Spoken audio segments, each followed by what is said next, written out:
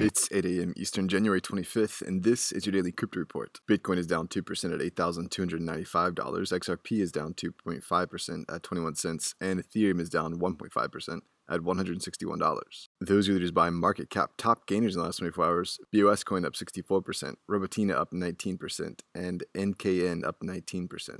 What works so well that it's basically magic? Bitcoin mining, USDT in the top 3. What about selling with Shopify?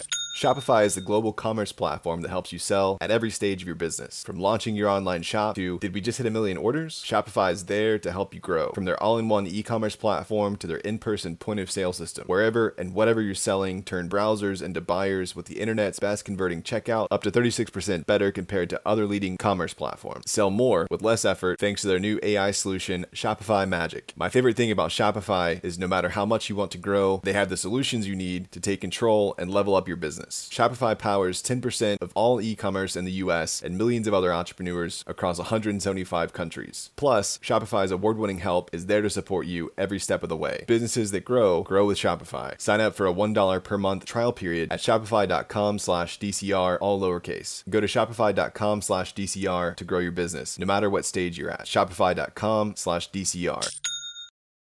Today's headlines: the Lancashire Cricket Club is partnering with Tix & Go and will issue its season tickets over the blockchain for all domestic and international fixtures at its home ground in 2020. The platform is 18 months in development and was tested during the 2019 season. Blockchain tickets are traceable, unique, and almost impossible to counterfeit. Well, BlockFi is adjusting interest rates to attract larger crypto deposits. Zach Prince, the CEO, said the market is starting to take a bullish inclination, which brings yields for lending Bitcoin down. Currently, BlockFi's new yields for those lending up to 10 Bitcoin will be 5.1%. On the other hand, yields will increase by a modest margin for users holding balances above 5 or more Bitcoin to 3.2%.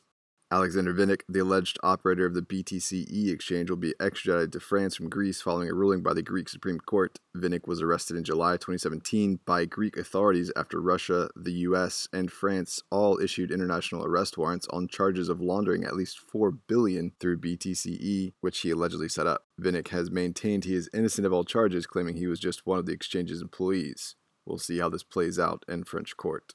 And finally, the Andreessen Horowitz-backed Dfinity has demonstrated an open version of LinkedIn they're calling Linked Up. The benefits are that Linked Up app runs on Dfinity's decentralized internet computer, unlike on a proprietary platform such as Amazon AWS or Google Cloud. Linked Up is also not owned or operated by a corporate or government entity, said Dfinity. Linked Up was built by 2 engineers in 3 weeks. It's a proof of concept for decentralizing the power behind certain websites. Dominic Williams, founder and chief scientist of Dfinity, said big tech has hijacked the internet and stifled innovation by owning the proprietary infrastructure and user relationships. As a result, a handful of for-profit companies have created a monopolistic and closed internet. The internet computer provides a means to rebuild internet services in open form.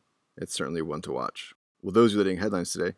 Visit us at dailycryptoreport.io for sources and links. Find us on social media, add us to Alexa Flash Briefing, and listen to us everywhere else you podcast under Daily Crypto Report.